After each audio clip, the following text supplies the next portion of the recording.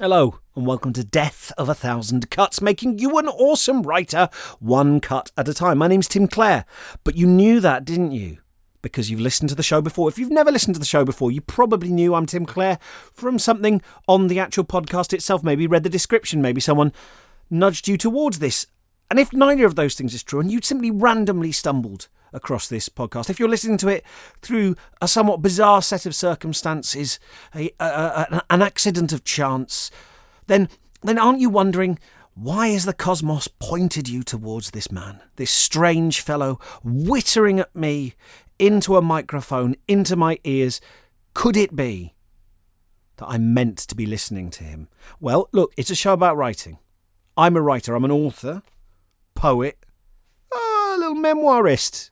I've done a little memoir. I just, knocked one out. No, that sound made it sound like I masturbated. I suppose that is, in a way, what autobiography is. But this show has got three central planks to its manifesto. You can think of them as pranks if you want. If you are slightly more of a topsy-turvy Lord of Misrule, you can certainly think of them as pranks, as interventions. But our three planks to our manifesto are... planks isn't a great metaphor, to be honest. Pranks makes as much sense as planks. Why are there three central planks to our... Why are we on some planks? Why? Here's a manifesto. It's got some planks. What? That doesn't... Manifestos are neat. They're all written on paper. Come on, Tim. This is why you never got into politics. Hey, why don't we... Let's not write the manifesto on planks, guys. I've got an idea. Why don't we put the text in book and digital form? Then people can read it. Wow. Politics solved. The three central points of our manifesto, now it's gone spiky, are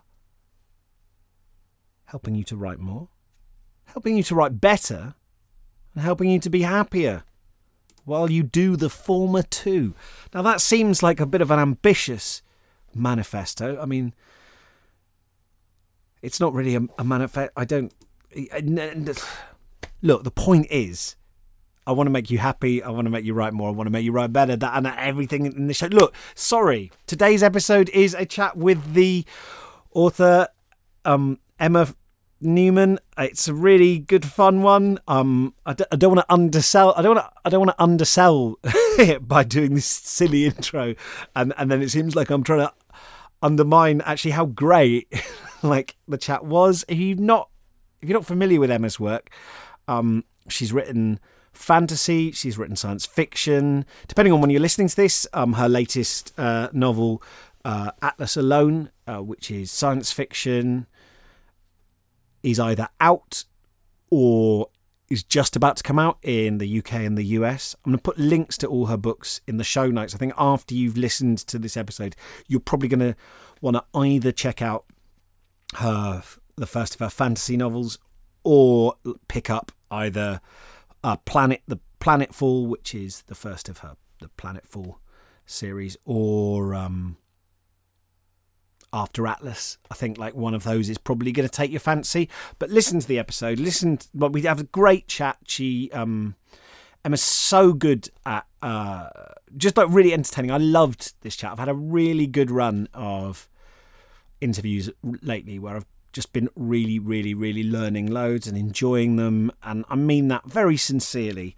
I felt so lucky to get to chat to Emma. Really enjoyed the chat. Learned a lot. And because she's taught other writers as well, actually she's really good at sort of articulating things she's learned in a way that you'll be able to use. So I think even if you don't write genre fiction, there's so many things that she talks about to do with fear and creativity and finding your way into things and what makes you blocked, and some really counterintuitive stuff actually from her experience of working with writers that I think is gonna I know that I'm gonna get some emails from some of you saying that this kind of like unblocked something, that you're going to have an aha moment at some point during this episode. For a lot of you, I think that will be true, and I'm really excited for you.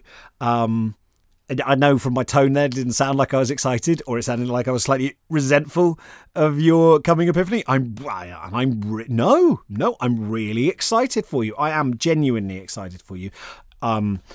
It's a really great episode. I'm really, really proud of it. And I say proud of it, I had very little to do with it. It was Emma being brilliant and me with a tape recorder on. Before we get to the episode, I just want to remind you that, as if you could forget, that I've got a novel coming out if you listen to this in April, it's coming out in May the 2nd. My novel, The Ice House, is coming out in the UK. There's a smorgasbord of options for you to pre-order if you go to the show notes or go on my website, timclarepoet.co.uk, or if you just Google The Ice House Tim Clare. If you can pre-order, that would really help me out. I'm starting to get some reviews in on NetGalley, some sort of like early reader reviews. It's exciting. I'm really looking forward to next month. I know just some wonderful things are going to happen. I know there's going to be some wonderful surprises waiting in store for me. We're not very close to the 1,500 target for getting the book into the top 10 hardback bestseller list. I would guess there's been about 120 pre-orders.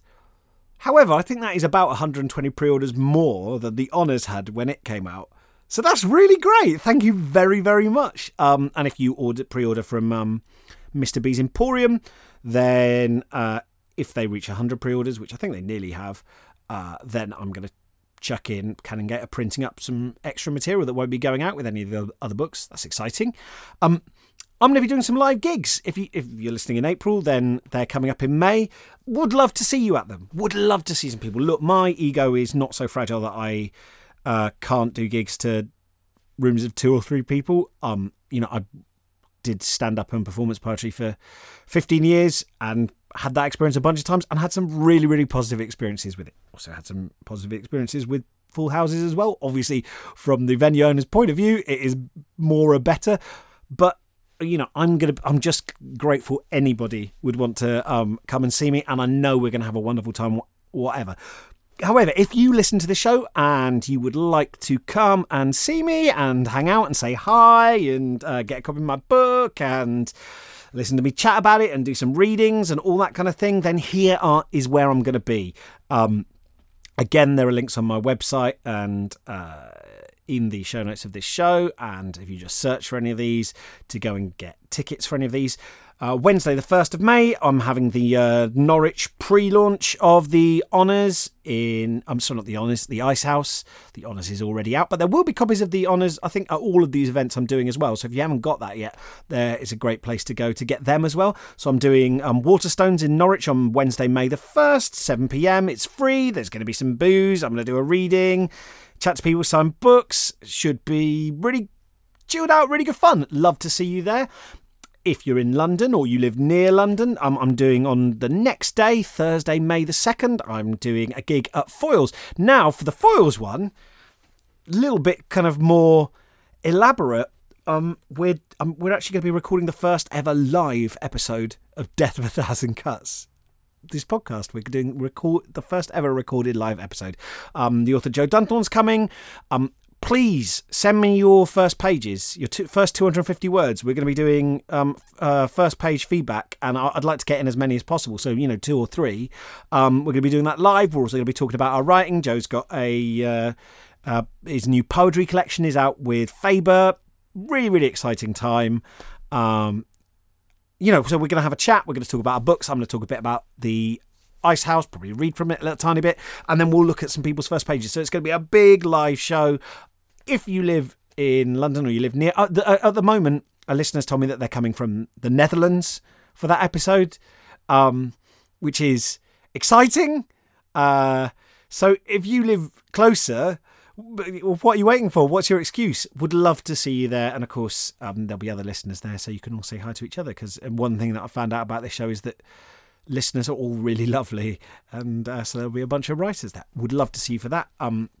Then on the 14th of May, I'm going to be in Bath at the wonderful Mr. B's Emporium indie bookshop, and I'll be doing a night of reading from the Ice House, talking about the world of the honours and creating a fantastic world, talking about just talking about writing. Might take some questions from the audience. We'll run with whatever people want to go with there. And then on the next day, May the 15th, I'm going to be in Bristol at indie bookshop Storysmith, and I'm going to be recording another live episode of Death of a Thousand Cuts. Again, first page feedback, so please get your 250 words in to me. I'd love to do some first pages, and I'm going to be joined by author Gareth L. Powell there. So we'll talk about our writing. He's got a book called About Writing coming out, which is about writing, his creative writing manual. So that should be really, really fun. Oh my gosh, I hope to see you at one of those. So we've got Bristol, Bath, London, Norwich.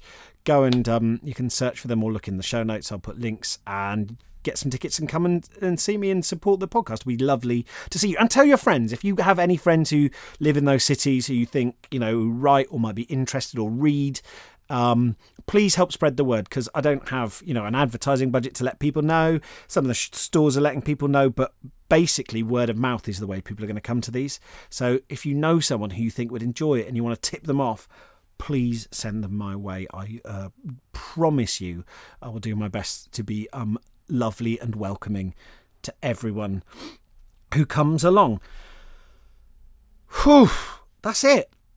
We can do it now. Okay, we can go into the episode. Thank you for sticking with me this long and listening to the little bit of promo. This is a chat with the incredibly talented, incredibly smart, and incredibly wise author Emma Newman. I hope you enjoy it. Because I used to record these, and I do like the opening of the episode, and I do a big introduction, and it was fine, but it tended to create a kind of slightly weird atmosphere in the chat, like I thought that we were live, like it made it feel like we were live, and I just can't help but dropping into a kind of shock jock thing of going like, hey, hello, and it just wasn't a very natural way to sort of chat to somebody, so I've stopped doing that now, and I think it's all the better for it. Okay. So, hi, Emma, by the way. Sorry, I should say hello. I'm such an idiot. Hello. Hi, how are you today? That's going to be my first question, my incisive question based on years of loving literature and genre fiction. I'm okay. Yeah, I'm hanging in there. I'm a bit tired, but everybody is these days. Yeah, my gosh, yes, I know. Like the number of conversations I have with people, especially on the show, where they're just like, "How are you?" And there's this kind of like little plummeting sound in the back of their throat as they decide how deeply to answer that question, and they're like, I'm getting on with things. We're living in. Yeah, my gosh. Yeah, it's a interesting time to be alive, shall we say? But things are okay. Yeah, I'm glad. I mean, I do feel like we live uncomfortably close to the apocalypse, but I try to like balance that with knowing that like Detective Pikachu is going to be coming out soon, and maybe that's the price we have to pay for like living this close to the end times is yeah there are really strange payoffs in the modern age. Really strange, instant access to millions of cat gifs, and also resurgence of fascism. Not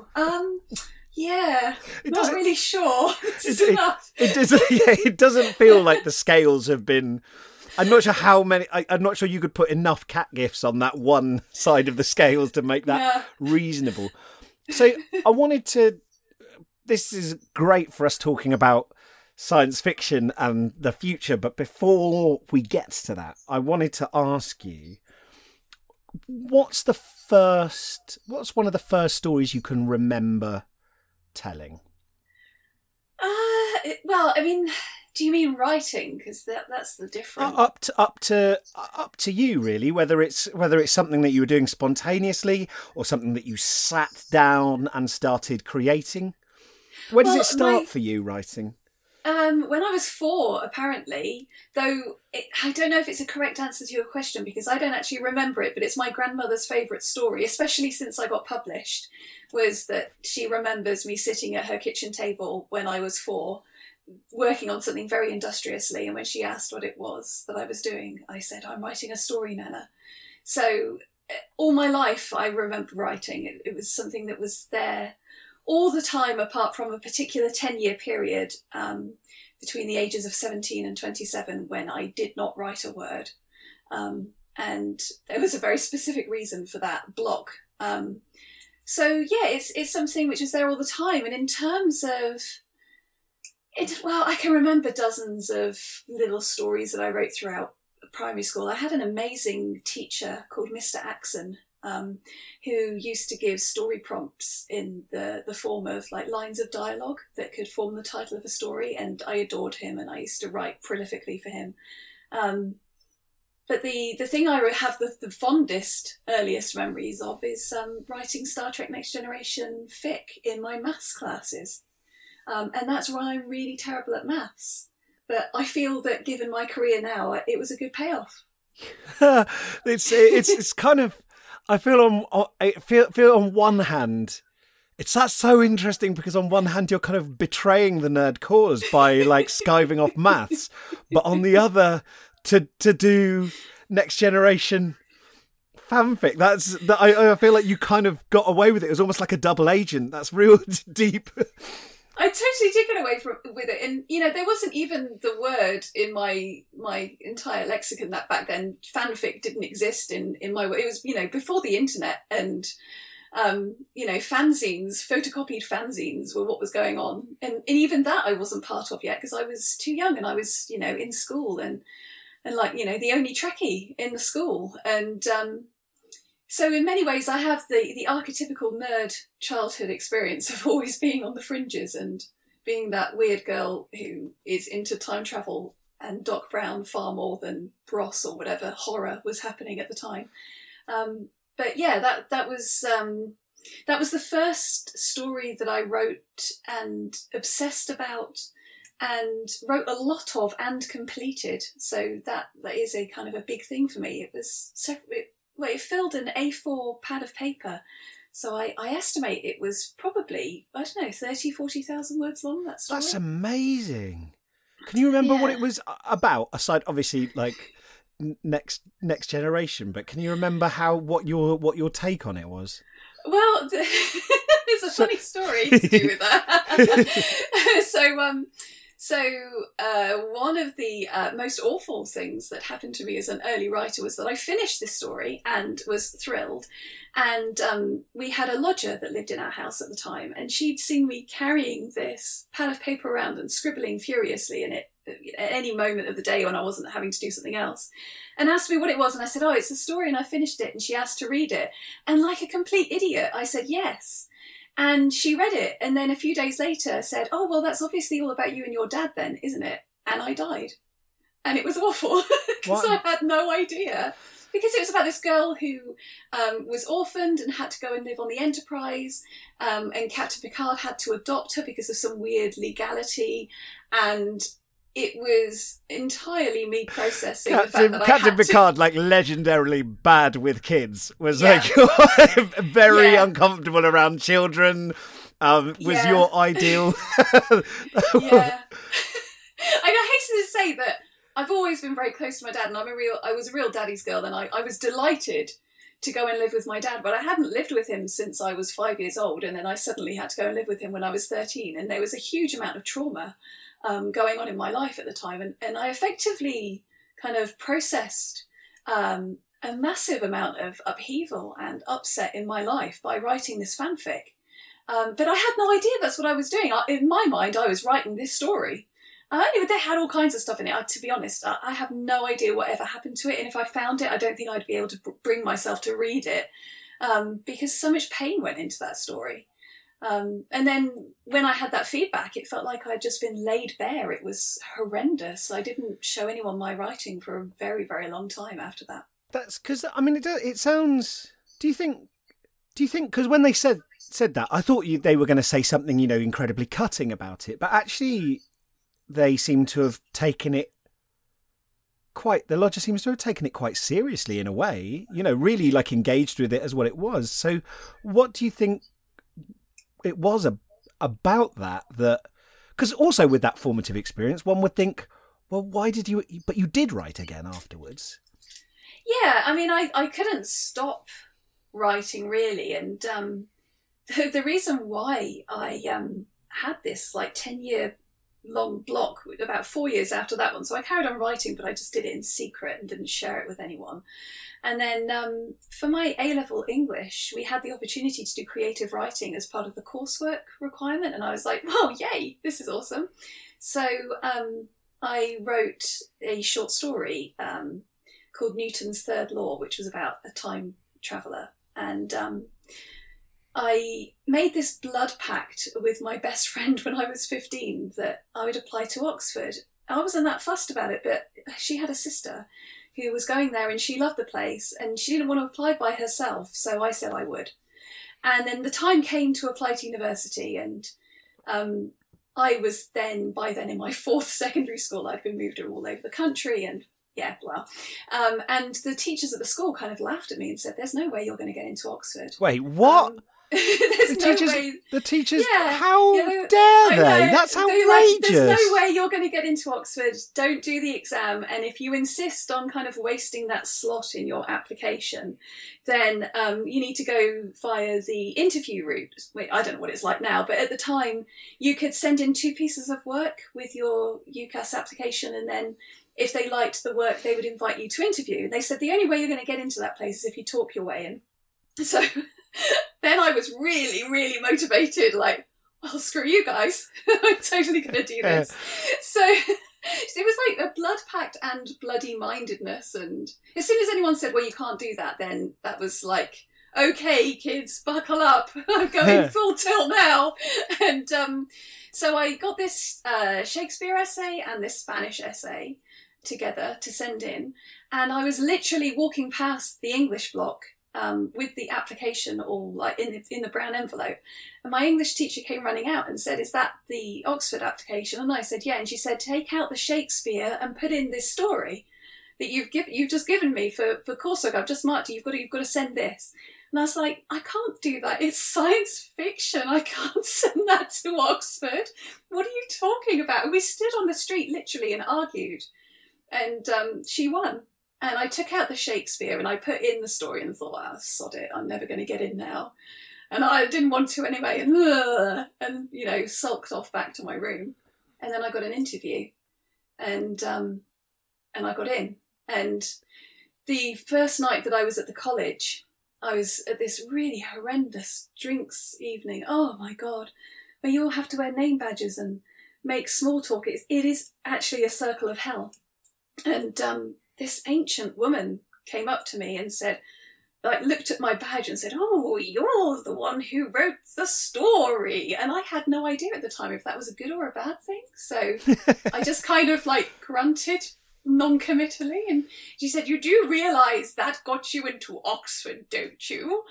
And I said, well, I haven't had my interviews yet. And then she just laughed and walked off. And I said, sorry, excuse me, who are you? And she said, I'm the admissions tutor. And I said, oh, what did you think of my Spanish essay? And she said, oh, my dear, I don't read Spanish. And it just walked off. And my thought was, shit, I spent so long on that bloody Spanish essay. But there we go. So that is the story of how I got to university and then didn't write for 10 years. Yeah, so I've got so much I want to unpick in that, Emma, and like already this is sort of chiming with sort of my experiences, because I was, the creative writing weirdo at school, and I would say now when I go into schools, something that actually makes me want to well up with thankfulness is I've been to schools on the sort of National Book Day, and there are weird kids now because of the internet. Those people that were just, I was like the only one in my school, or certainly often the only one in my class who like read books for pleasure. Like I got bullied because I read fiction. That was the level my school was at. Was like, that used to be a line in kind of like bullying thing, was they go, "Oh, Tim, do you want to come out and play football?" And then they'd go, "Nah, I'm reading my book." And that was like the joke, was like, Tim likes reading books. That is like... Good grief. I know, but now I go to schools and I see kids and they're doing like cosplay. There's like the group of kids who all... like for different, who all read Homestuck and are all dressed up as trolls. And I'm like, oh my gosh, they know other people are out here. So it doesn't matter if they're only a group of 3. They know other kids exist in the world. They know there's other people writing fan fiction. They know, and they're not alone anymore. And they're more okay with being themselves. And it's amazing. But why did being validated in the most incredible way make you go, I'm not gonna do this anymore? Well, that's a wash then, the writing thing. Yeah, that obviously doesn't work. Yeah, it doesn't make any sense, does it, when you look at it from that perspective? And I mean, at the time, I didn't like go back home after the interview process and go, well, that's it, I'm never going to write again. There was no conscious decision at any point. I just stopped writing. And I guess at the time I was thinking, I had a conditional offer, so I had to get 2 A's and a B. And so I kind of worked my ass off for the rest of my A-levels, and so that I could go. And I guess then when I got to university, I found the Role-Playing Game Society, and that was it. I mean, I'm joking here. I'm being flippant because I know now, looking back on it and having done a lot of work on blocks to writing and the psychological barriers that I've put up within myself and that other people put up within themselves that stop them from writing. I know now that it was fear, that the experience of a success can be just as crippling as the experience of a failure. And I didn't understand that at the time. And I do a workshop on writing and anxiety. And I've done it at conventions all over the world now. And I've taught this to hundreds of people now. And some people in the room are like, well, how on earth can success be something that can hold you back? But then there are always people in the room who are nodding. I met somebody on a cruise that I was a tutor on, and they had their work critiqued by an author who they admire, who are a massive fan of. And this author said to her, "This is great. This is fantastic. Keep going. You're doing brilliant work." And then she hadn't been able to write for the 2 years since that. Oh my gosh. And is the kind of, that's almost like something you feel like you can't share with people because they'd go, how could that have put you off? Yeah, and it's something that comes up again and again and again. And I've had lots of people talk to me about experiences where it's actually the first validation or the first bit of real praise that means a huge amount to them that cripples them. And there's so much that happens beneath the surface in this. There's the fear that you caught lightning that one time in the bottle and you'll never be able to do it again.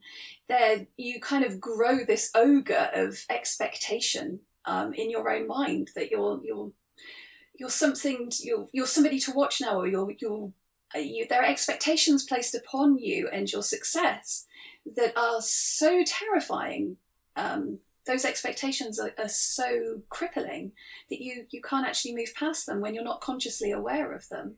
I mean, funny enough, there's a Star Trek Next Gen episode where there's this scientist who was like a wunderkind as a young man, and he says, I think to Wesley Crusher or something along the lines of, a man has no greater enemy than his own potential. And that really resonated in terms of this kind of thinking, that if someone says that's fantastic, then it's like, oh God, right, I really have to produce the goods now.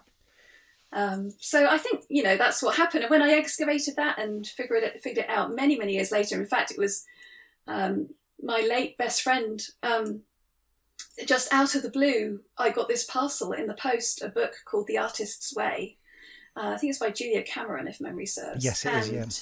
Yeah, she sent this to me and just wrote a note with it saying, "Didn't you used to write?" And oh no, I know. And I looked at this book and I was like, shit, yeah, and worked through it. And I only got halfway through that book, and then I wrote my first novel in 28 days. I mean, it was shit. You know, it was a really bad book. It went on to get published many drafts later, but that was a book called 20 Years Later, which was my first kind of publishing horror story, and but that's a whole other tale.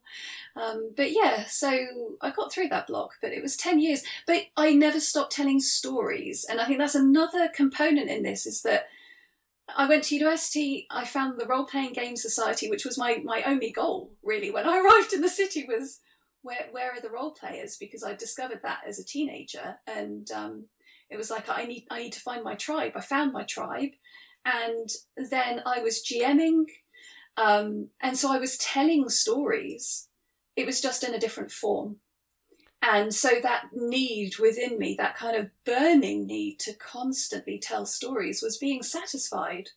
So I didn't need to write. And when I went back to taking writing very seriously, I actually stopped GMing, because it was all being drawn from the same well, and I couldn't do both. This is the thing, is is it all right if we sort of sidestep into role-playing for a second? Sure. Because I've had several either role players, or, you know, we've had Grant Howitt on the show talking about writing his TTRPGs, and I got into role playing very, very late in life. Only in the last few years, somebody came to my book launch and bought one of my books, and then afterwards said, "We're starting a Dungeons and Dragons campaign. Would you like to join?" And I said, "All right." And now I do it every week, and I love it. But Yay! I know, right? And so I'm really I'm a late convert, but I really feel very strongly about it. And so a lot of what you're saying resonates with me, because I also had that second book anxiety, right? So I was wondering, I wanted to ask you. You said that you started role playing, and it fulfilled the same thing. And I just wondered, for people who are listening, what do you think it was? Do you think it was a good? Was it a good thing or a bad thing to be doing role playing? What I mean is, was it something that was training you, or was it something that was allowing you to dodge writing books? Because you said you kind of, when you started writing again, you stopped GMing. So my answer is yes, even though it's an either-or question, and let me explain.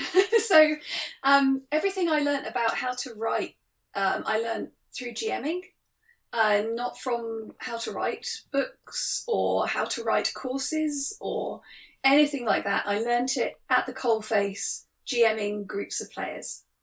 And what I learned from that was how to hook people into a story, how to intrigue them, how to build worlds, how to maintain pace, how to structure a narrative. And these things are always going to be fluid and chaotic in a role-playing game, especially a tabletop, because players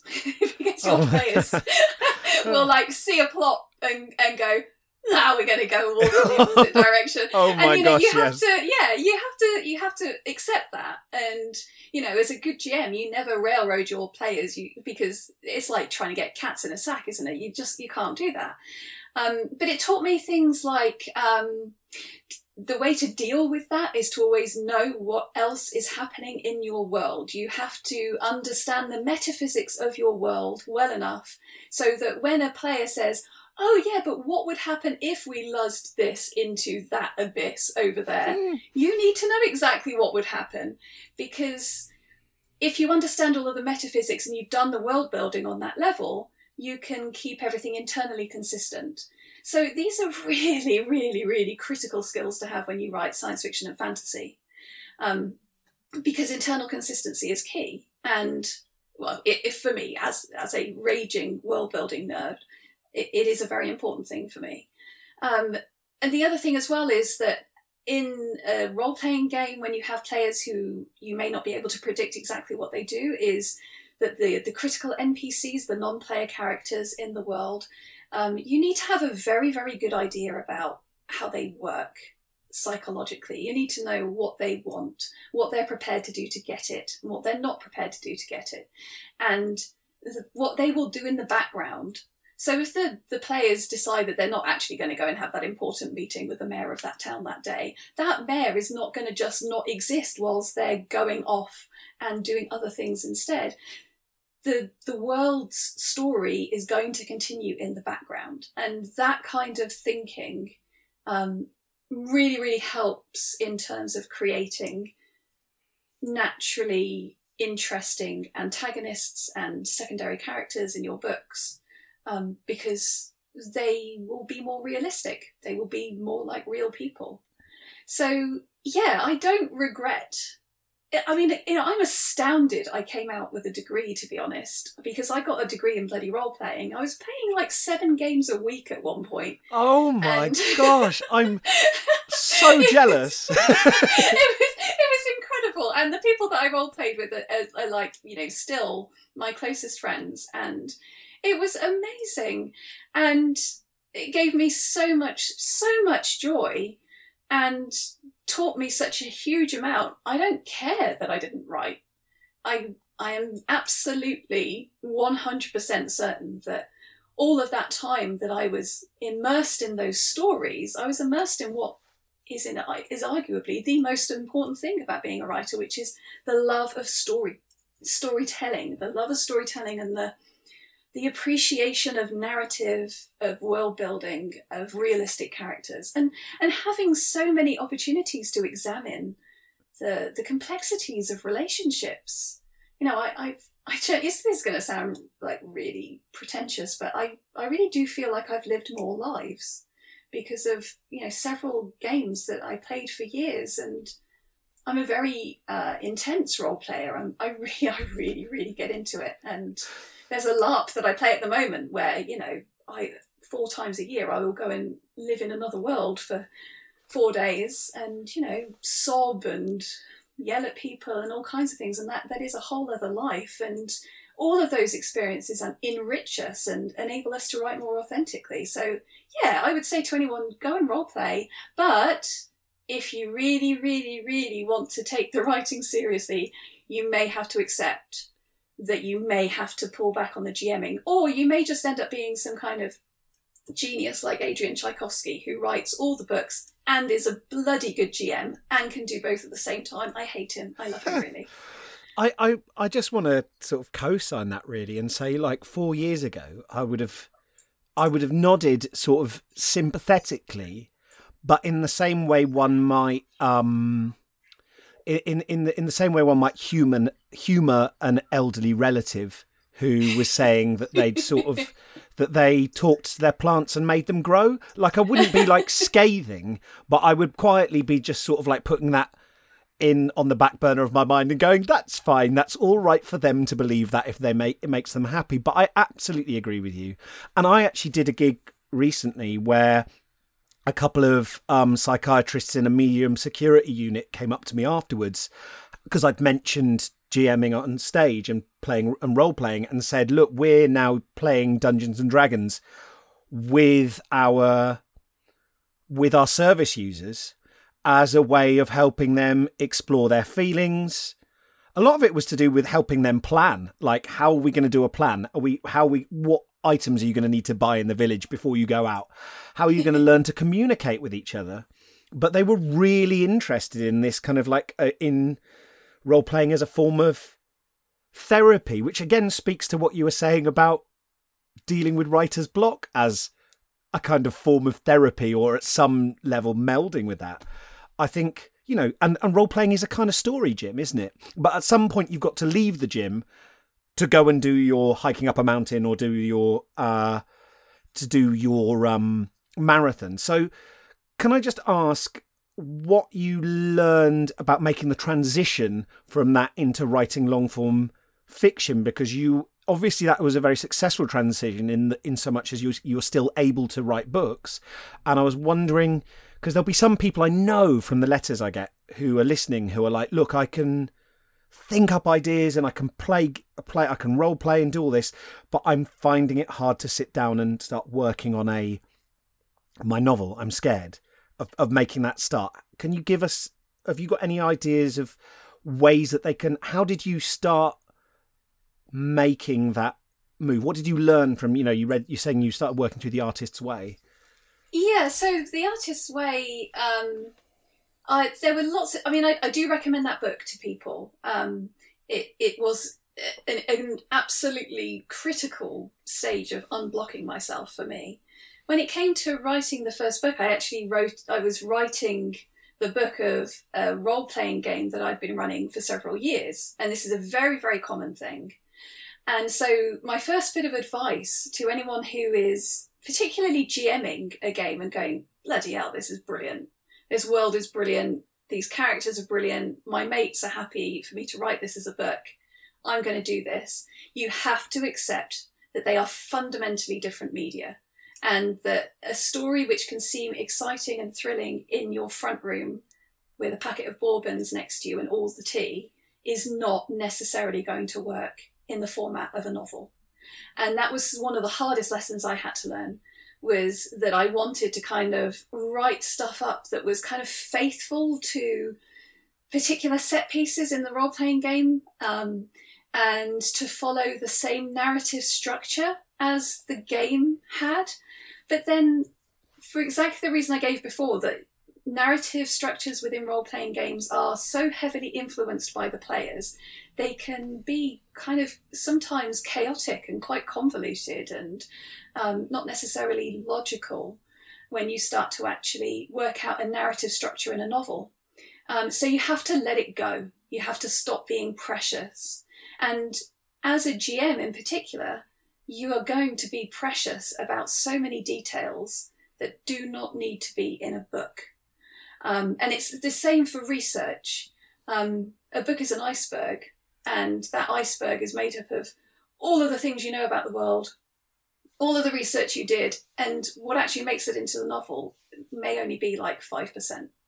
And you have to be strict with yourself and say, actually, this isn't working.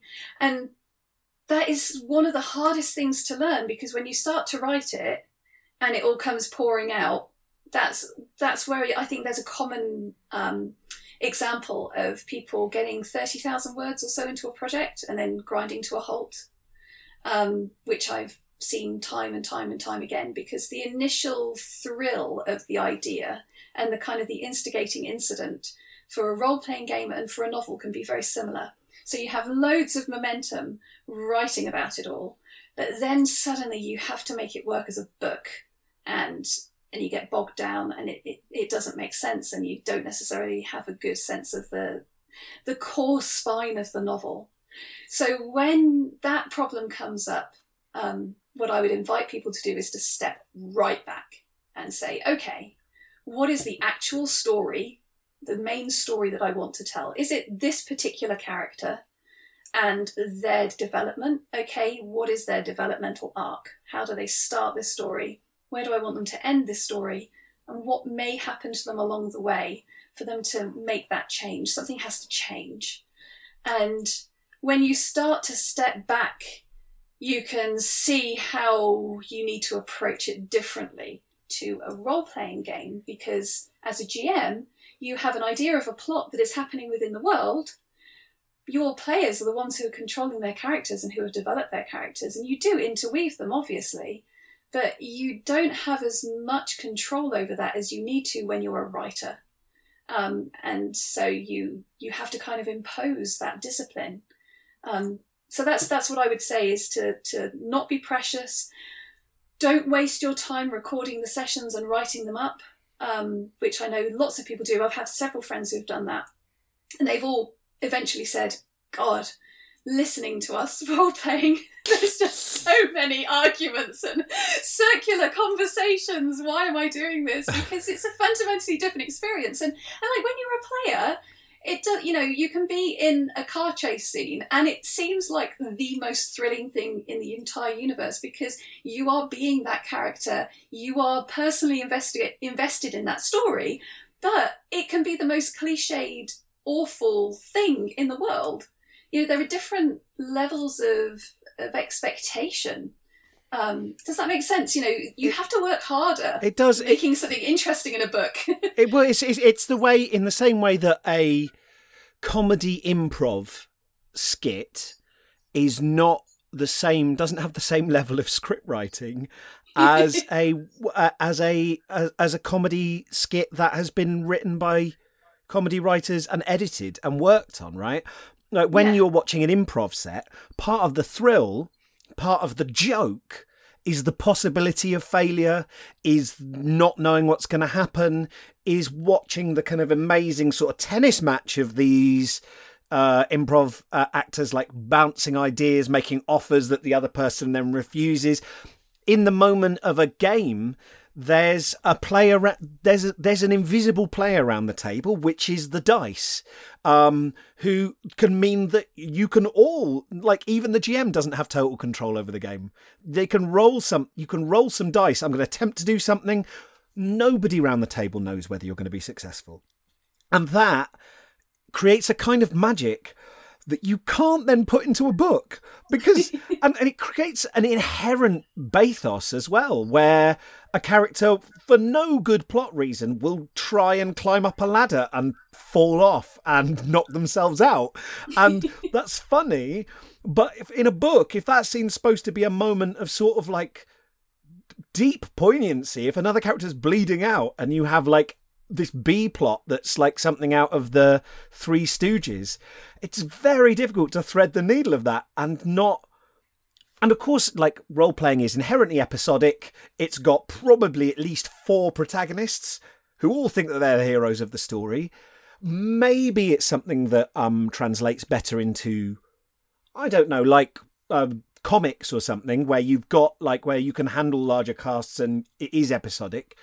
But it is, gosh, like, it's so different. And the volume of puns as well. Like, no reader should be put through that many people doing. It's like being stuck. Also, like, part of the joke is it's like going on a long car trip with people, and you develop in jokes and you develop a shared narrative. I mean, I love it to death, but I wouldn't want to trap anyone in our game world. Nobody deserves that, you know? Yeah, it's funny because I'm not saying, if people are listening to this and going, oh, great, that this sucks, and, how dare she say these things? You don't have to throw the entire baby and bathwater out. A game can be incredibly inspirational and can, the first 3 novels I wrote, one of which was published and never should have been, was the game I ran. It was not exactly the same as the actual game. But it was effectively the story that I wanted to tell in both. It was just a kind of refined version of the story that was told in the game. And so you can totally use a game world and put it into books. And, many people do that very successfully. The only thing that I would say as a note of caution is to not expect for them to translate directly from one to the other. That's where the skill of the novel writing comes in, is in that translation. And there are just some stories that work brilliantly in role-playing games and do not work in novels anymore, because you can play with really boring, tropey nonsense in a role-playing game and be delighted by it deeply, but you could not do that in a book. Everyone would be bored. Yeah, it's like, it's cool to like be a kind of 70s kind of cop thriller and be kind of like running through the streets with your handguns while the kind of like wah-wah pedal goes wicka, wicka, wicka, and like and go, oh, like I'm in it. I'm in the trope. That's exciting, and it can be done with a little bit of self-knowledge. In a book, it's very difficult for people to not feel like you're just yeah. So you can obviously explore things. A role-playing game is a fantastic way to make sure that you have your metaphysics straight. The Split World series, which was the second series of books that I wrote, all of that world grew out of one short story and then a role-playing game that I ran. only a kind of, it wasn't even a full narrative that was run in the game, and the game was incredibly different to what the books ended up being, but some of the early ideas were explored in that game. And then went on to be completely different in many ways in the books, but it was still a critical part of that process. And then a LARP was run set in that world between books 3 and 4, so it all kind of came full circle. So there can still be an interaction between them, even if one isn't, even if the novels aren't faithfully reproducing what you played within the game, you can still test ideas. Can we talk about split worlds? At some stage, I'm going to ask you sort of a couple of big questions about genre that I don't know the answers to, and I'm sure are going to sound either too broad or terribly unfair. But could you, for people who haven't read any of the Split Worlds books, could you just give a little précis of what they're about? Yeah, so the Split World series is a complete 5-book series, and it's urban fantasy. It's set in effectively 3 layers of reality. There's Mundanus, which is our everyday world.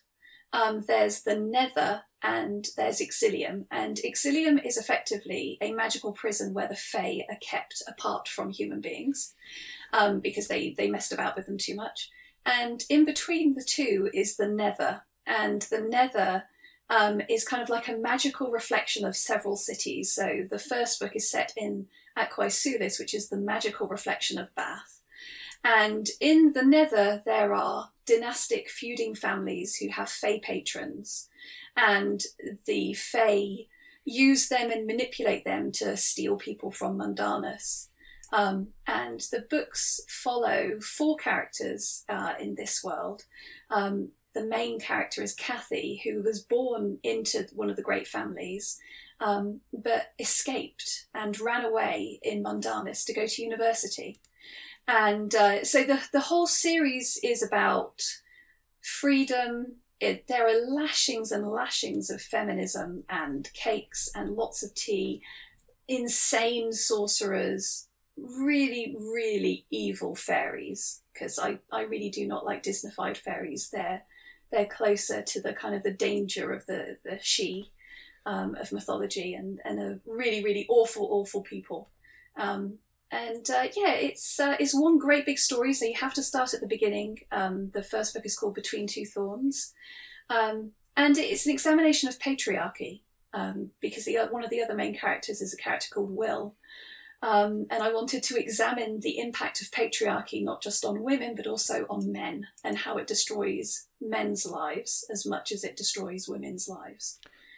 Can I ask? So I'm going to ask about the patriarchy thing in a minute. I don't want to sound like I'm sidelining that, but I was just starting to build up this excitement because I this series is so in my wheelhouse of things I just love. So I don't want to squee too much all over you talking about the serious themes by going, oh, it's so cool. But, so I'm aware that I don't want to sound like I'm sort of being condescending about it. It's not. It comes from a genuine place of real enthusiasm. I wondered if I want to talk. I just want to ask why Fae and the fairies? What drew you to them? Why did you want to write about them, and what did writing about them allow you to do? I was so surprised that I was writing a story with fairies in it, because they never really did much for me as a kid. I was all sci-fi all the way, baby. I found Nicholas Fisk's Trillions in Camborne Library when I was 8. That was all I read, science fiction from that point. And so the fantasy, I didn't read fantasy as a kid. I think The Dark is Rising is the only fantasy I read as a kid that I can remember. And so when this story about fairies popped into my head, and I was writing every Friday, I was part of a Friday Flash community. This is some years ago now.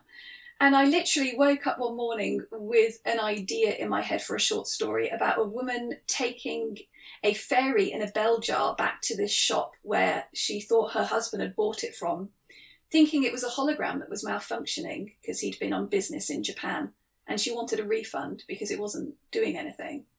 And she doesn't know that it's a real fairy and that she has accidentally stepped into a magical shop in the Nether. And the story is about the shopkeeper's reaction to her and him deciding not to kill her. And I got up, wrote it, went out and came back, and it had this fantastic response, and it just kind of wouldn't leave me alone. So it sounds really cheesy, but it's kind of like it found me rather than me having a hankering to write about fairies. And as I was writing it, I was kind of realising that one of the things that I never liked about the kind of the fairies I had been exposed to as a child in stories was that they were really sanitised. And, they could be cheeky and mischievous, like the Tinkerbell thing, but they did nothing for me whatsoever. So I made them really, really frightening and more in line with what I had been delighted by in mythology. The old tales of people going out for a party one night with fairies and then 100 years passing and everyone they've ever loved is now dead. It's like, yeah, that's better. I like that kind of fairy story. And so it was almost as well writing the kind of story that I mean, don't we all do this? We write the story that we would have liked to have read. I would have really loved that story of a woman discovering feminism and discovering, Cathy is a terrible feminist at the beginning of the books, and it's her journey. Part of it is her journey of stopping being so rubbish. And yeah, I kind of feel like that was an important thing for me to explore as well. That's what I was going to say, because I feel like fairies at a certain time in Britain were actually quite, whether you think they're real or mythology, they were kind of like a conservative force in that they allowed certain parts of British culture to kind of push all the darker sides of our natures onto the gentry below. So, a woman disappears from her husband and comes back with child, or the husband disappears and doesn't come back for ages and then, returns drunk or whatever. And these things were able to, they had a great explanatory power, I feel, like the fairies, why, from everything from why does my butter not come in the churn to why don't I love my own child? They filled in those gaps in a way that I think was sort of inherently conservative. And what I love about your books is how you sort of almost reclaim them for the opposite purpose of being these kind of provocateurs that start poking holes in I guess the societal story that we tell about ourselves. Could you talk a little bit about I'm really interested in this idea of sort of how you use them as a kind of reflection of kind of like to explore and break apart patriarchy. Could you talk about that a little bit? Yeah, so that's one of you kind of brushed upon it there, that there are, when you are born into the great families and it's in the Nether, life is closer to what it was like in kind of Georgian and Victorian England, depending on the city, which Nether city you grow up in. And all of the rules, the strict rules, are very much based on kind of patriarchal structures of society. Men have all the power, women are seen as possessions and don't have any fundamental rights of their own. And so it's a very kind of straightforward, traditional, old-fashioned patriarchal structure. But as the books go on, it becomes clear that it's actually the men within that system, within that society, that have created and are maintaining this. It's not the Fae, even though they're always doing the bidding of their Fae masters. The Fae themselves are chaotic, cruel things that they're not inherently patriarchal or sexist at all. They will use the rules that people have made for their own gain, but they haven't laid them down themselves.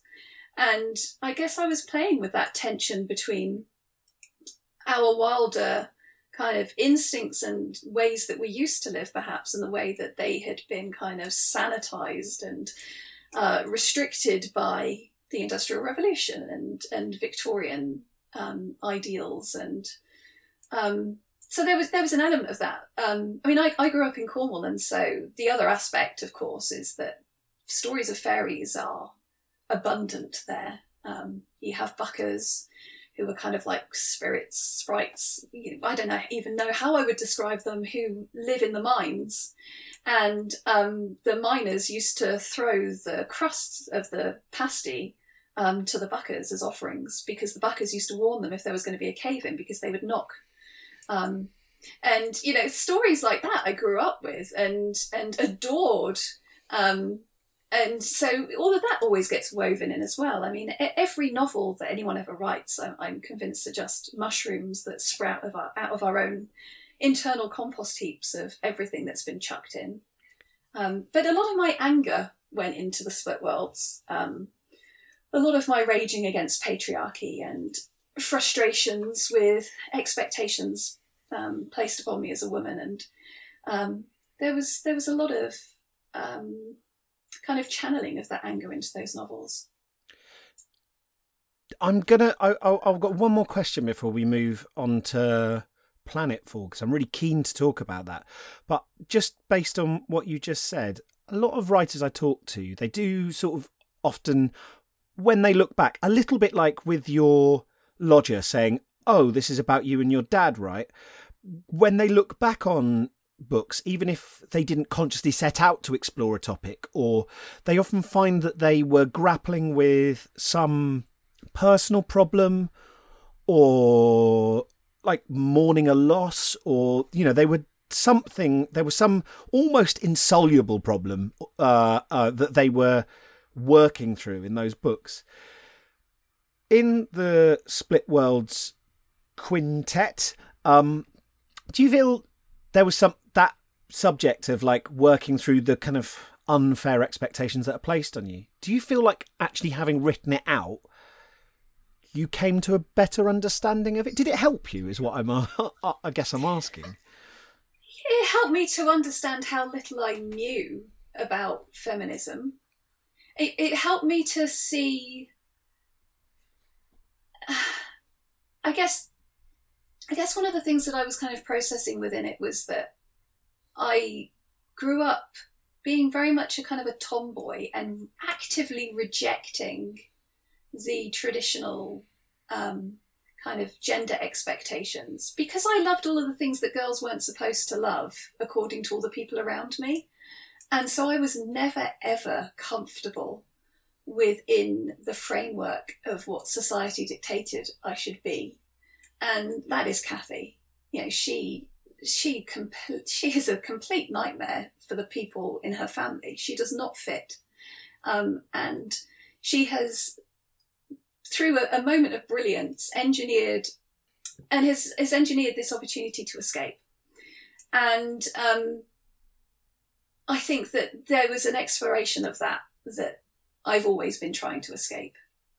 And feminism and my increasing knowledge of it over the years has enabled me to escape the confines of the patriarchal view of what I should be, but also to become so aware of it that I'm constantly furious and, painfully aware of how far we have to go. And, this was before I understood anything about, the intersection of racism and sexism, and, there are so many, the intersectionality of feminism as well. It's an ongoing, lifelong journey that I think I was starting in the Split Worlds, but it was very much the start of the journey. I'm further along it now. That was a very long and waffling. You know what? The one thing I found is a consistent is that whenever somebody that I'm chatting to on this podcast says something hugely consistent, coherent, and interesting, they will always end it with, "I'm sorry, that was probably nonsense." And I was like, whenever they say something like poignant and honest and vulnerable and interesting and wise, they will always have a little mild panic at the end that they've just been talking bollocks. You really, As far as my understanding of what I heard there, that was really fascinating. I was listening rapt. Maybe it's because I'm not interrupting them. They go, "Oh, Tim must have." It was interesting because I don't think anyone's ever asked me that question before, which is quite thrilling. But yeah, you're entirely right that there are books we write represent times in our lives and represent realizations, and that kind of realization of the patriarchy. It is like becoming aware of the Matrix. There's a moment, and it depends where people discover this moment at completely different times in their lives through different ways. But it's like once you've taken that pill, you can't unsee it. That this is a real kind of shock to the system when you suddenly go, oh, actually, there is something really fundamentally wrong with the world. There's not something really fundamentally wrong with me in this particular axis. And yeah. It's really, and sometimes occasionally the books make the realization before you do as well, I found, which is why terrifyingly sometimes I write a book and it kind of predicts my future 1 or 2 years in advance. And then I'm like, oh, I knew that before I knew that. That's very worrying. Speaking of predicting the future, he says, linking seamlessly. Can we talk about Planetfall now? Because I'm so glad that we get to talk about this. I'm really thrilled, and I'm a bit sort of nervous as well because, well, I'll just talk my own experience of this over the top of it, and then we can go back into the Unsullied one.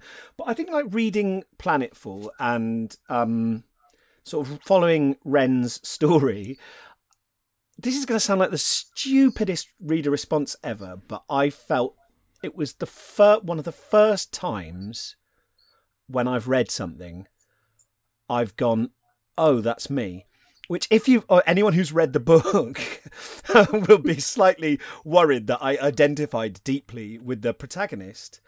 But I think because she suffers from anxiety and I've got like a chronic anxiety disorder, I was like, oh, I've never read anyone like me in a book before. And so I found it really hard to read. Really good, but really tough read as a result. I was wondering if you could just sort of introduce people to the series a little bit, and then we can sort of dive into some of the books and where it's going. So if it's any consolation, I've had several people say to me that was really hard when they've read that book, and I'm kind of loath to describe exactly the form that her mental illness takes, because of course. I feel that as you've so nicely skirted around it yourself, you understand that discovering what she suffers from intimately throughout the book is I wrote it specifically so that the reader could meet her and understand her before understanding the true depth of her mental illness. Yeah, absolutely. And I should say that is we don't have the same etiology of our condition. That's you'll be glad to hear. The Planetfall series starts with the book called Planetfall, and it is a genuinely standalone novel, and I wrote it as a standalone. And it follows a 3D printing engineer called Wren, whose best friend ingests a strange seed, and it changes her completely. She falls into a coma, wakes up 3 months later, and says she knows the coordinates for where they can find God, and turns into this super genius, invents this spaceship, takes all of these people, and they kind of call her the Pathfinder, and she takes this ship full of people to this planet, which is a 20-year-long journey away. And the story is set 20 years after they first made Planetfall. So the colony is established, and it's an exploration of Wren's psychology against the backdrop of a stranger entering the colony from the wilderness, and there are not supposed to be any other human beings on this planet. And so the question is, who the hell is this guy? Why does he look like the woman who brought us here, who hasn't been seen since Planetfall? And it's it's all about secrets and about how secrets can destroy us. But fundamentally, it's a book about a woman with a severe mental illness and all of the contributing factors to that illness, how it impacts upon her life. But critically for me, I wanted to write science fiction with psychological depth. And I will defend science fiction until I die. It is my first love. But I've read a lot of science fiction, especially Golden Age science fiction, where the concepts are the kind of the key dominant thing within the novel, and the characters are less so. They are there to deliver the concepts.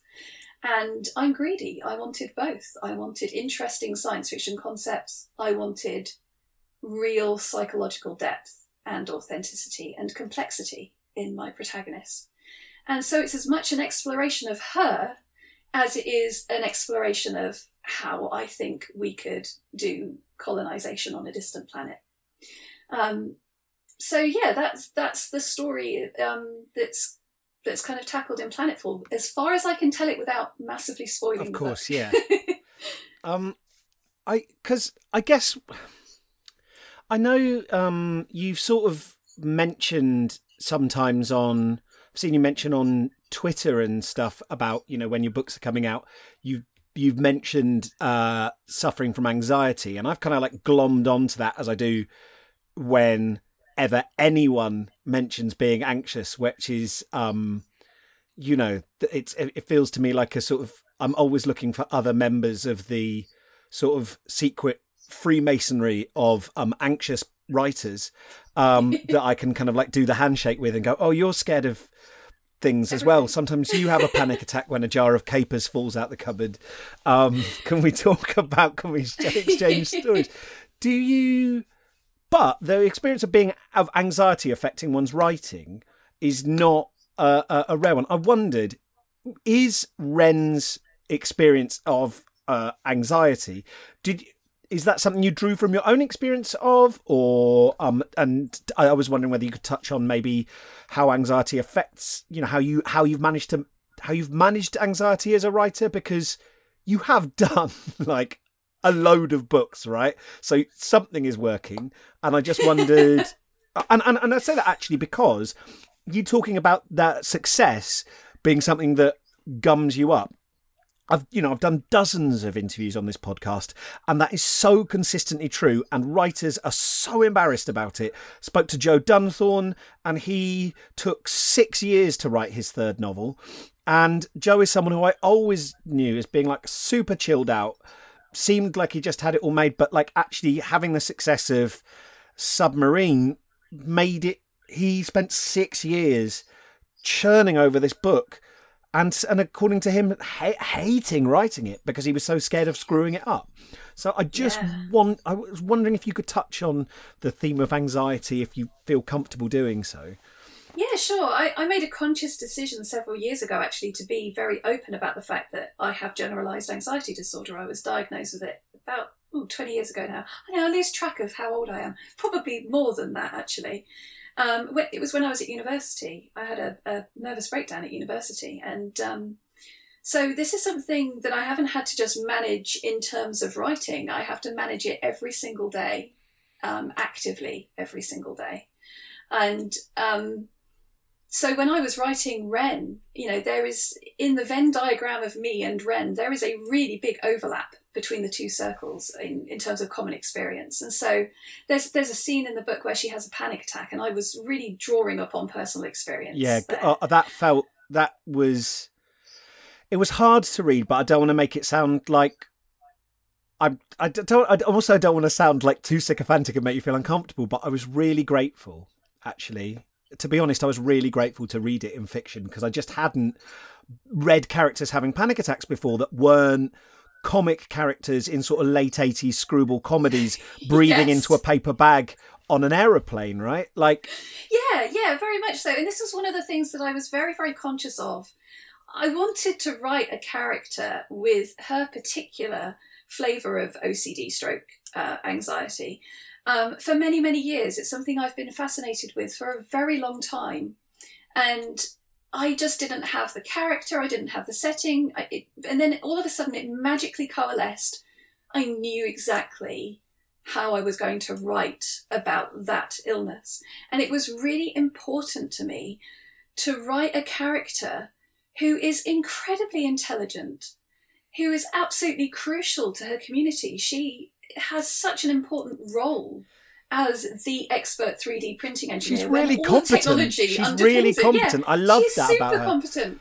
Yeah, she is a kick-ass engineer. She's in her 70s. And, you know, she is a very clever, very analytical, very able woman.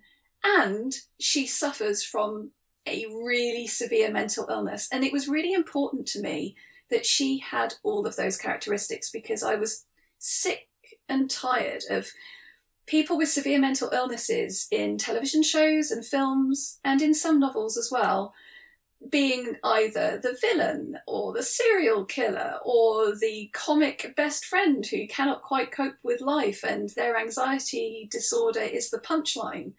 And I didn't see people like myself and like so many of my friends who suffer from all manner of mental illnesses and are still showing up every bloody day, holding down jobs, being amazing people, being amazing friends, actively participating in their communities, whilst also struggling with severe mental illness. And we just don't see that. We don't see that enough, I feel. And that's partly why I had my protagonist in Before Mars suffering from postnatal depression, because we don't see that enough in terms of nuanced representation, full stop, let alone in science fiction. And so I thought, well, I'd better write it then. It's like, yeah, no, it's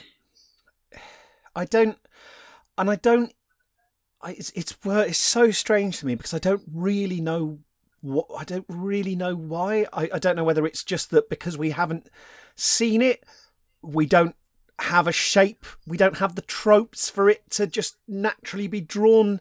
Do you know what I mean? Like those channels haven't been dug, or because as soon as I was reading it in Planetfall, I was like, of course, like of course you can have a character who does both, because that's what real life is like. But until then, you know, like I think the only character, you know, like my go-tos for characters who have anxiety disorders and like panic attacks are like the last season of Sex and the City, where like the baddie artist that Carrie's with like has a panic attack selfishly to control her and stop her seeing her friends, and that's how we know he's not for her, because him having a panic attack at his art launch, at his gallery launch, is a moral failing. It's something he does to control other people and be selfish. And it made me feel awful, because I was like, oh, that's because I accepted that as that's probably me then. Okay, so I have panic attacks to try and get my way. And it's funny how much it means to me to just see it done well in a way that's part of the story, but not all of the story. And sorry, I don't mean to kind of go on about it. That was something that's really important to me to read. It's lovely to hear. And I'm glad you made the point that it is not what the story is all about, because, you know, so often that kind of element of, in close quotes, difference about a character is like the one quality they have. And it was a very important thing to me that there is other plot going on. She's conducting her own investigation into a massively complex alien artifact on this planet. It's kind of critical to the story, the illness that she suffers from, but it is not the story. It's interwoven. And that was, again, a conscious choice on my part. It's not all she is. And when you live every day with a mental illness, and when you struggle every day, sometimes, you know, your own head weasels can start to make you think that it is all you are, and that it is the centre of your life. And it's hard to hold on to the fact that you are other things too. And so I guess that was one of the reasons I wrote that aspect of it that way. Can we talk a bit about sort of After Atlas? And I know there's After Atlas and Before Mars, and then Atlas Alone, which is coming out in a couple of weeks, speaking of Yes. feeling nervous about things. Yes. But nervous and excited, of course. I was wondering if you could talk about where the sort of series then goes. Again, like, I realise I'm asking you to summarise a bunch of like complex books in a very sort of like chunked down way without doing too many spoilers. I'm really putting you through your paces here, but hopefully I'm sure you're up to the challenge. Well, I'm glad you are. So After Atlas was the second novel I wrote set in that universe, and the protagonist is the son of somebody who went with the Pathfinder as a member of the colony that we are centred within in Planetfall. But he was left behind on Earth as a baby. His mother went with them. His father didn't make the cut to go on the trip, and so both he and his father were left behind. And he is in his 40s when we meet him in the novel. He is an SDCI, which is a special kind of investigator who is brought in to solve the most complex cases, because this is like 80 odd years in the future. A lot of crimes are solved with, AIs and data processing, but there are some crimes which are complicated enough that you need a human brain to go and investigate and look into them. And he's the person they call in for the really, really tricky cases. He is also an indentured slave to the GovCorp, Noropian GovCorp. So he has a position of high social power and has zero human rights. He is considered an asset. He is considered property by the corporation. And so he is assigned to investigate the murder of a cult leader. And the reason he is assigned to investigate it is because he himself, as a child, grew up in that cult.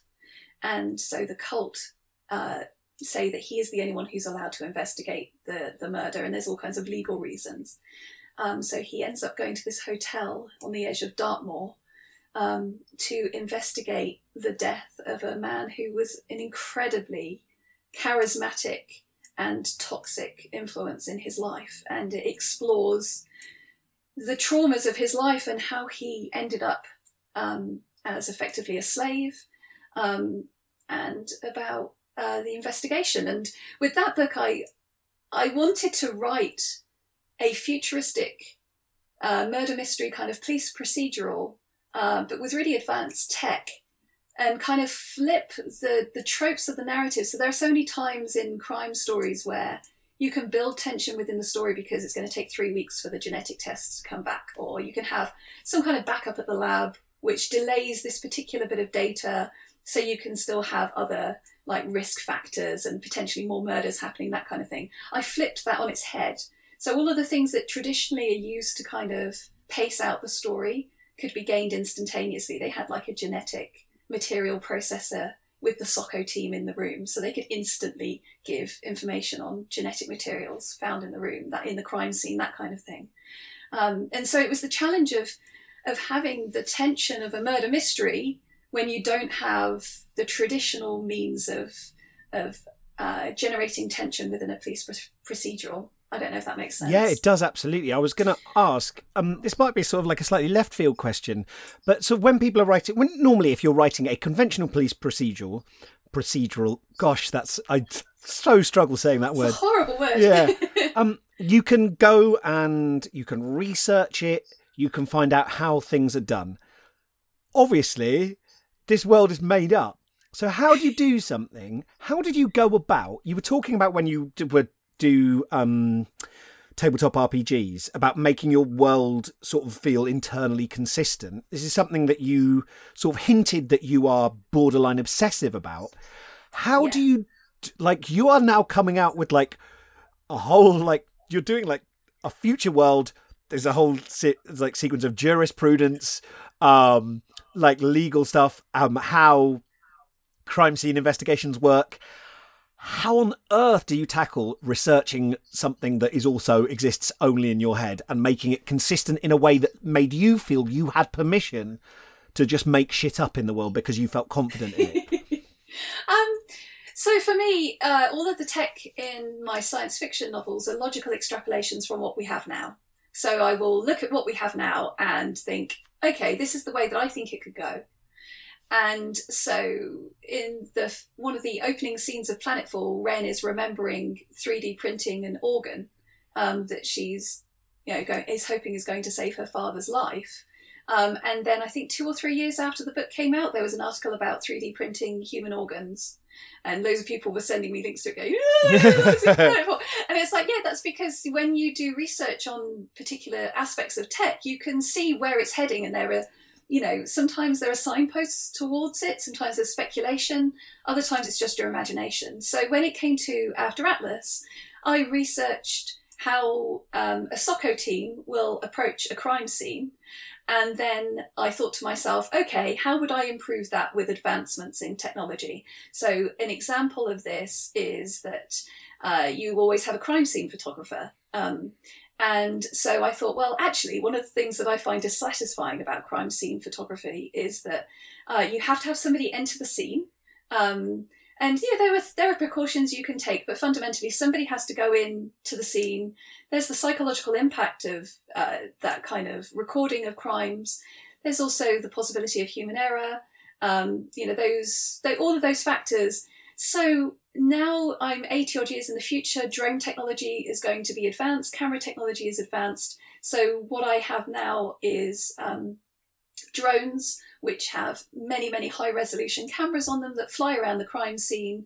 They take thousands upon thousands of high-resolution images, which can then be rendered in a 3D, fully immersive virtual rendering of the crime scene so that the investigator can walk around the crime scene without touching anything. And for me, that was just logic. That was just, well, that's kind of obvious that that's what we should be doing. And so it's that kind of process that I go through whenever I'm writing the story and thinking, okay, what is the protagonist interacting with in terms of the investigation?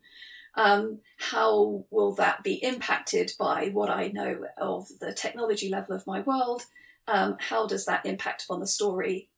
And to think it through as much as I can. See, I sort of feel like people might think you're being flippant when you go, that's just logical. But I do feel I do really see where you're coming from, that when you actually engage with something, when you take it as far as it can go, when you go, okay, so, and you actually ask yourself those questions, it's a bit like GMing and knowing basically what the key characters who are under your control want.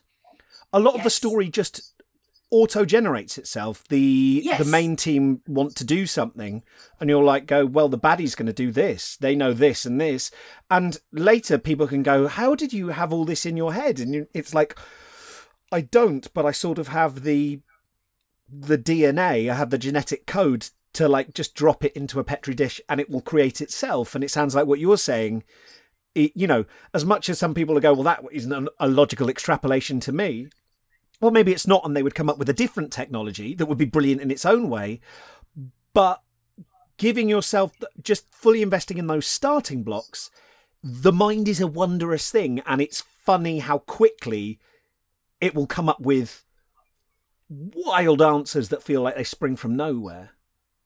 Yeah, I think especially with science fiction, as long as you have a really good grasp of the main technological advances and differences between that world you're writing and in your own. So in the Planetfall universe, neural chip technology is ubiquitous and is fully integrated with society. And you have to have provision made for people who don't have neural chips. And so, having somebody provide a tablet to interact with the internet is seen as, almost accommodating for a disability in a way, because that technology is so deeply embedded in society now that is the way that people interact with things. So it's, as long as you have a very good sense of what your kind of core technological advances are. I don't necessarily believe myself that neural chip technology is going to develop in the way that it is in my books, but it's fiction. And when I started writing Planetfall, I had this real crisis of, oh no, what if I'm getting it wrong? What if I predict this wrong? And it's oh, get over yourself, Emma. You're not a futurologist. You're not being paid by a company to make predictions that is going to affect the way that people invest millions of pounds. You're just writing fiction and it's okay.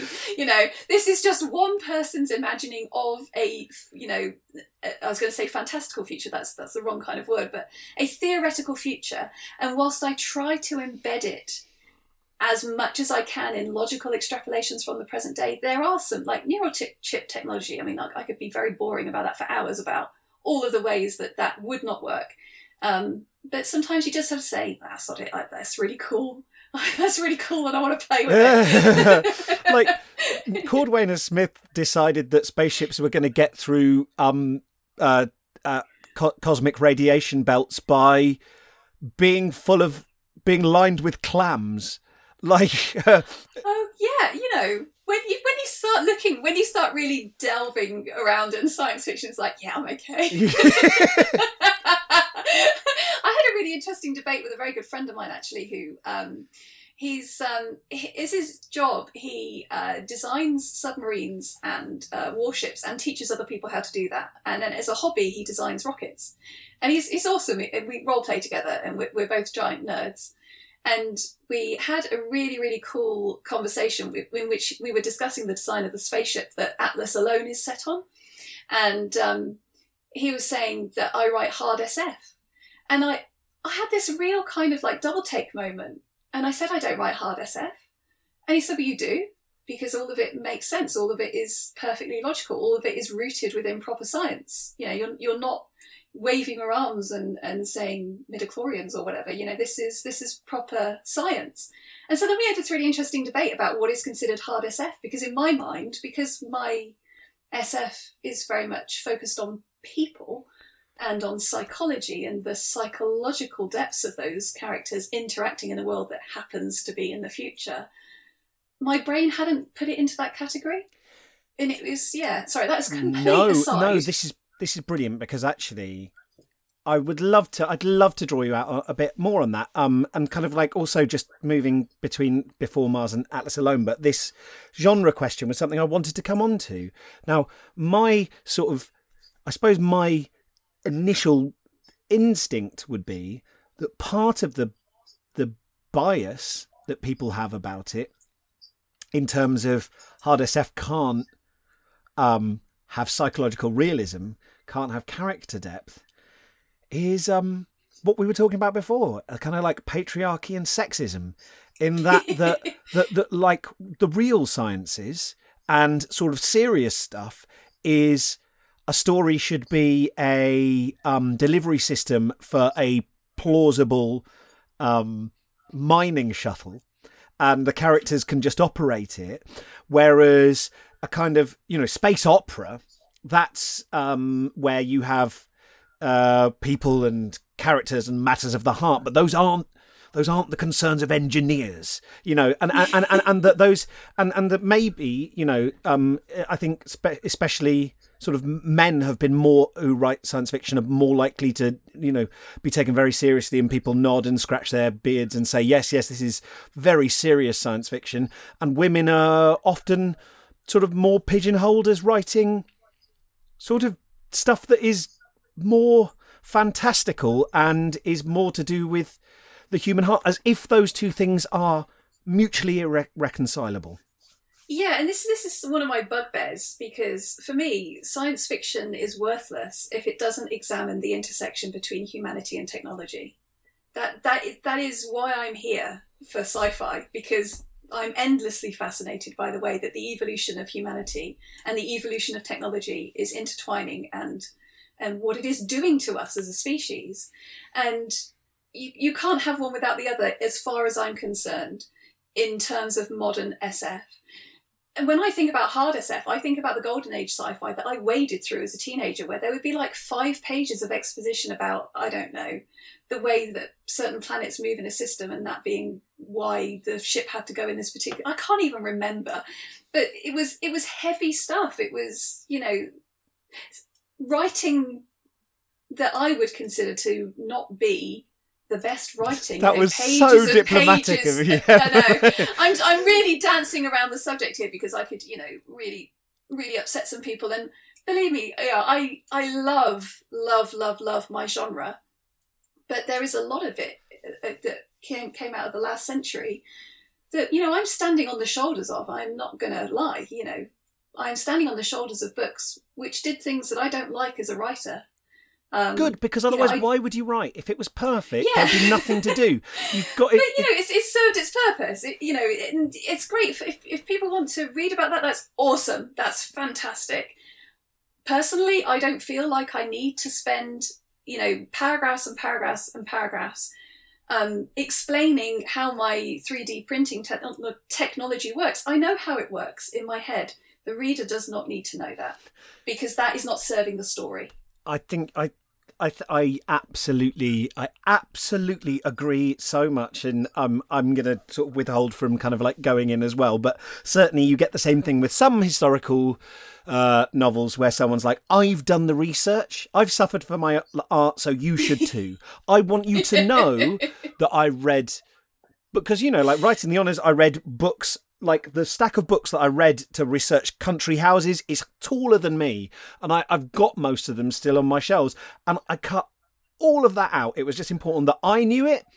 You don't need to know that I know it, because that's why it's a novel and not a bibliography, is because it's really important that you cut that stuff out. And I think that's why your books have such a kind of push-pull dynamic that like draws us through it. I think that's why they've got such a kind of elastic force that feels like it's propelling us through the narrative, is because we glimpse the kind of like those bits of the tip of the iceberg, and it's hinted that there's more underneath, but you don't force us to go, okay, let's just go and look underneath. I want you to know that there is a whole iceberg here, just in case you think I'm swindling you.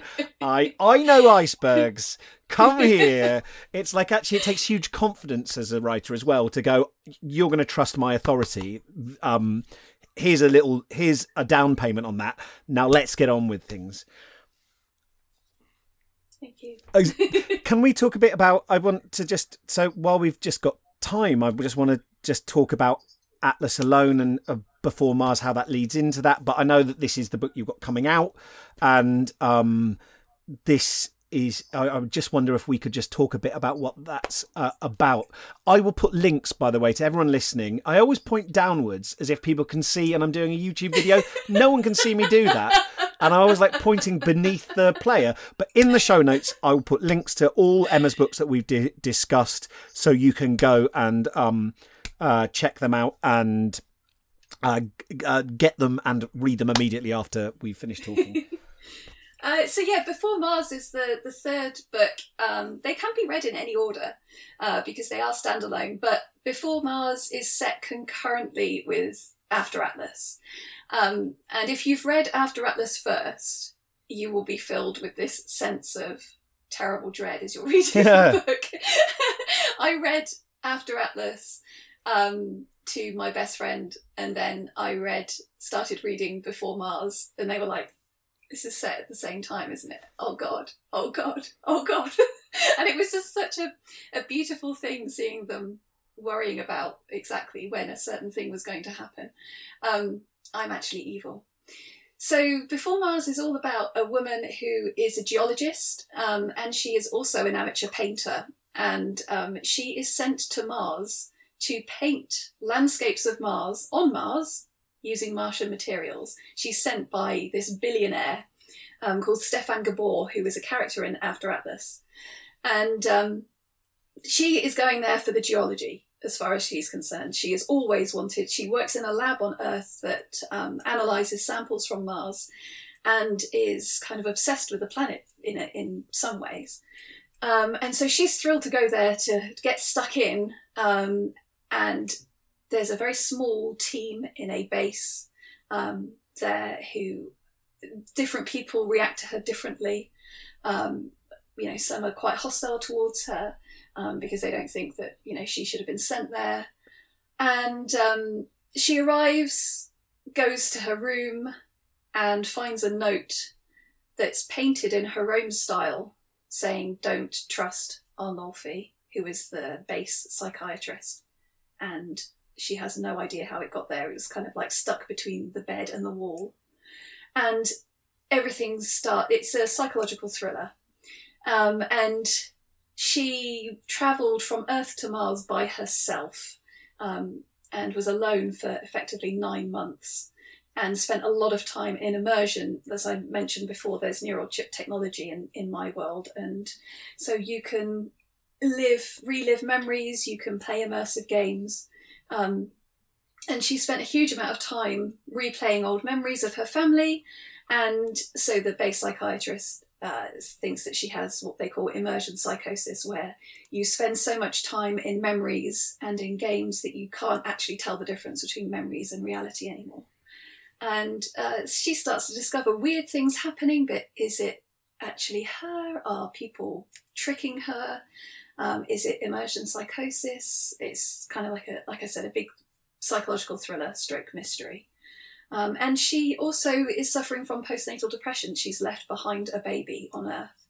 And so it's an exploration of that, and and motherhood, and how it can really suck. So yeah, that's Before Mars. And I've got like a question that I'm building up to, but I'm conscious of time, and I wonder if you could just touch on Atlas Alone and what that one's about, because that's the new one coming out.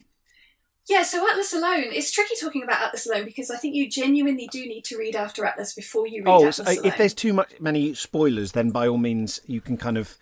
I can just give you the themes. Okay. So the protagonist is Dee, who is so Carl is the protagonist of After Atlas, the police detective. Dee is his best friend, and she is the protagonist of Atlas Alone. And the book is all about revenge and preserving your own humanity when terrible things have happened, and how you react to those things, and what you're prepared to sacrifice for what you believe is the good of humanity.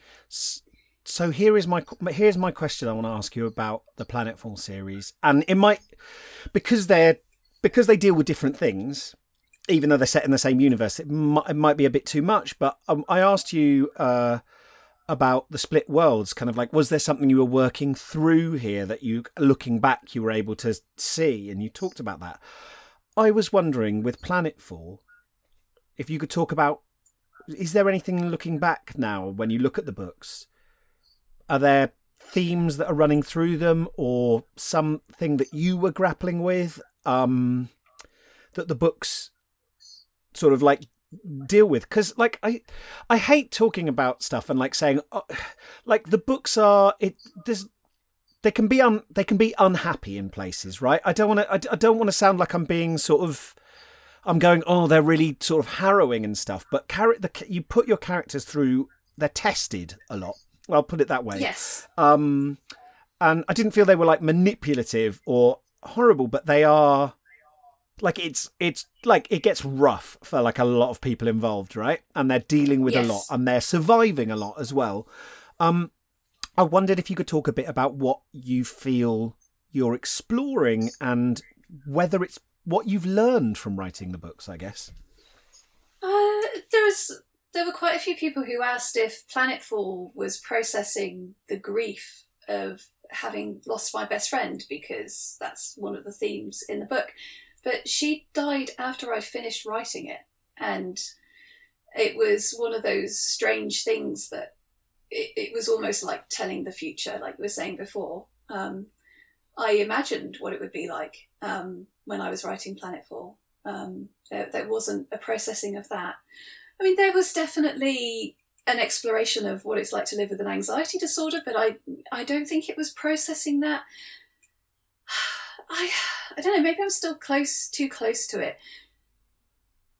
Certainly with After Atlas, I was at the time very concerned about the TTIP that was threatening, those halcyon days before Trump and Brexit, when I was worried about the TTIP. God, I wish I could be worried about that again.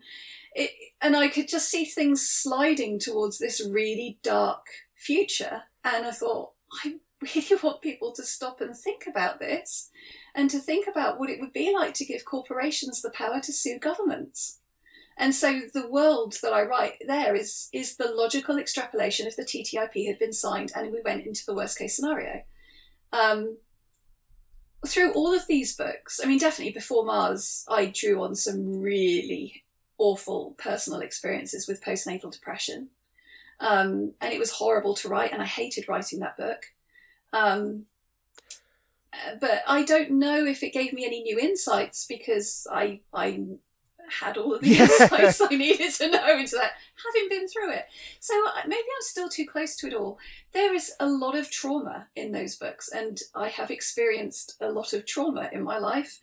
I guess in drawing upon personal experiences of my own and writing them, there is always going to be an element of processing. But I mean, certainly Atlas alone, I drew a lot on my own experiences and psychology for that book.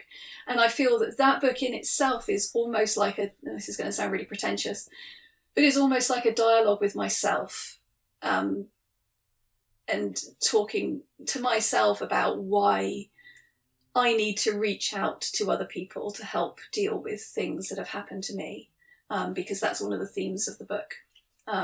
So yeah, I think there's so much kind of psychological depth that has to be gone into with the characters as they are in these books, that it's inevitable that there is processing, but I can't really feel like I have a good handle on what exactly it was. Maybe it's too deep.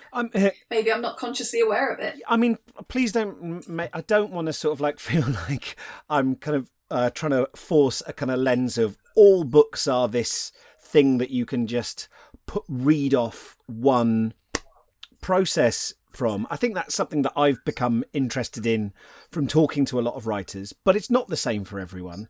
And some characters are, some protagonists sometimes are proxies for us, or partial proxies. Sometimes they're aspirational, you know, sometimes they're just exploring something that's completely away from us. So I apologize if it sounds like I'm going, every single one of your books is like, has got to be, is like a therapy session.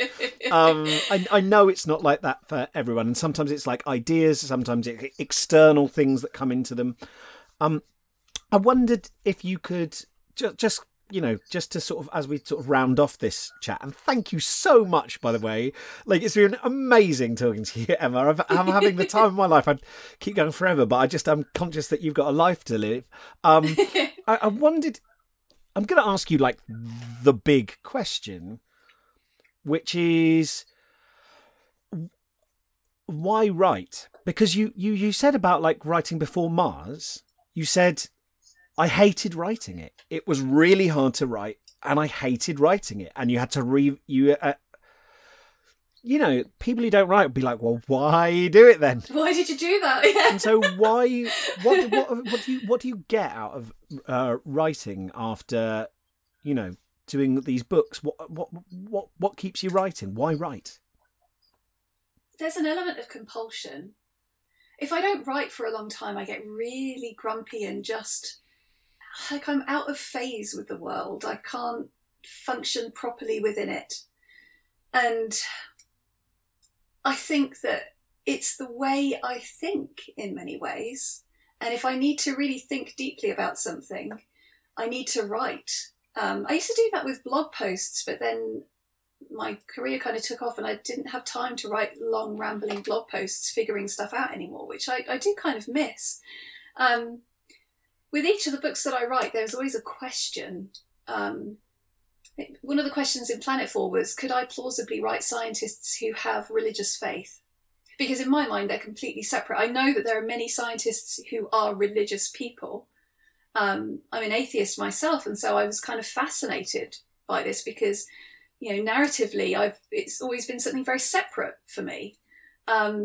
And so one of the questions was, could I write a character who has deep faith in God, who is also a brilliant scientist? Could I do that plausibly? And so there's an element of curiosity. There were points with the Split World series where I was just kind of hammering towards the end because I wanted to know what was going to happen. I just didn't quite know how it was going to work out, and I needed to write to find out. And that is usually only in the last kind of 5% of the book. Usually I have a very clear idea of what the end point is going to be, but sometimes I don't. And it's that thrill of excavation.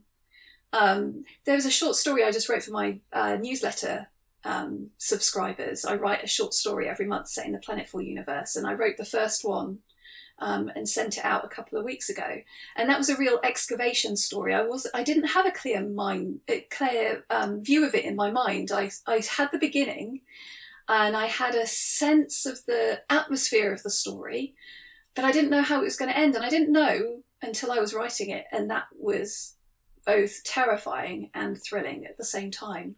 So it gets lots of different things. Excavation as a piece of language suggests that to you it feels like the thing already exists and you are just digging it up.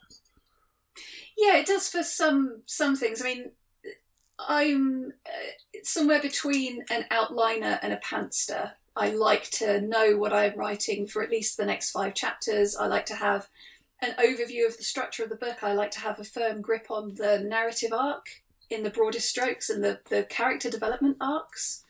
But there's a lot of unknowns in that, and it does feel like excavation to me. It almost feels like discovering a fossil, and you're just brushing away the layers of dirt, gently, and then you don't necessarily know what kind of dinosaur it is. You just find a bone, and you sometimes don't know exactly what kind of story it is. Like you were saying, you don't know what you've written until you've written it. Sometimes I'll get to the end of a book and go, oh, right, okay, so that's what that book was actually about. I thought it was about this, but it was actually about this. And that's what I mean by excavation as well. So my final question, I'm sorry to but this is my final question. I just wanted to ask if you've got any writing advice, because so many writers are listening to this, and actually everything you've talked about has been shot through with rich seams of great writing advice that people can learn from. But I know that you mentioned before that you've taught, about creative writing and a bit about sort of anxiety and things like that. But you've taught so much about creative writing as well. I was wondering if you have any advice for people who are, working on their stuff or unable to start. If you've got a piece of creative writing advice that you think would be particularly helpful for people. So lots of people have problems with kind of starting and with procrastination. And it doesn't matter if it's like putting off starting something or having started something and then not quite getting back to it and never quite finding the time. So my advice in that situation is to acknowledge that fear underpins that behaviour. That whenever you're thinking, I'll just go and do the washing up, when you were actually going to write, you need to acknowledge that you're afraid and that you're trying to avoid some sort of pain by going and doing something else instead of the writing. And that until you meet that fear and challenge it, and in my case, I have conversations with it, that's not everyone's style, but until you try and work out what that fear is protecting you from, then you're always going to struggle with procrastination. So, for example, I have massive resistance when I'm about 90% through the first draft of a novel, and I have to really bludgeon myself into writing until I then realise, somehow having forgotten it for the previous 9 bloody novels, that the reason I'm having all of that resistance is because I know that I'm going to finish the book very soon, and then it will have to stand on its own. I will have to send it to my agent, and she could potentially say, this sucks. And that's terrifying. And that is what that fear is trying to protect me from. And once I acknowledge that and say, well, honey, there is no way around that, is there, if you want to pay the mortgage, then I can say, thank you for trying to protect me. I have to do this. It's my job. And then carry on. So that's how I would approach it. I do a workshop on it. I'm doing a workshop at EasterCon on this entire process, because there's more to it, but that's the nutshell. That's fantastic. Thank you so much, Emma. If people want to find you online, what's the best way for them to do that?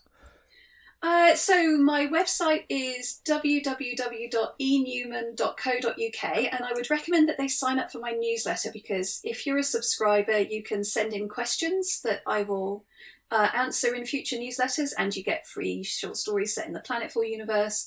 I'm also on Twitter as Emapocalyptic, that's E-M Apocalyptic, and on Instagram as the same. So yeah, those are the best places to find me. Awesome. I will put links to all of those things in the show notes and on my website, timkellerpoet.co.uk. Thank you very much, Emma, for joining us today. Thank you for having me. It's been a lovely chat, actually. Oh, I'm so glad. I've had a wonderful time. And everybody listening, I hope you have an absolutely fantastic week of writing.